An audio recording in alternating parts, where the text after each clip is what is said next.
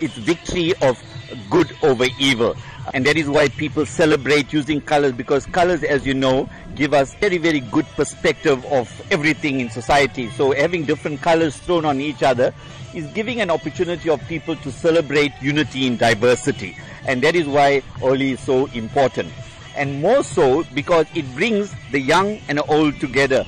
And people do not know the age when they celebrate Holi. They throw powders and flowers and water on each other. It is fun. We live in a very serious world. Everything is so serious. Business, work, school, everything. Holi, we reduce ourselves to the child in us once again, and we play and be happy. And that's what's so important about Holi. Okay.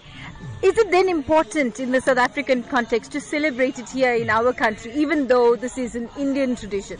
Yes, because we must look far beyond the Hindu mythological meanings and look at the positive traits of Holi, where we live in a diverse cultural and religious and linguistic society in South Africa.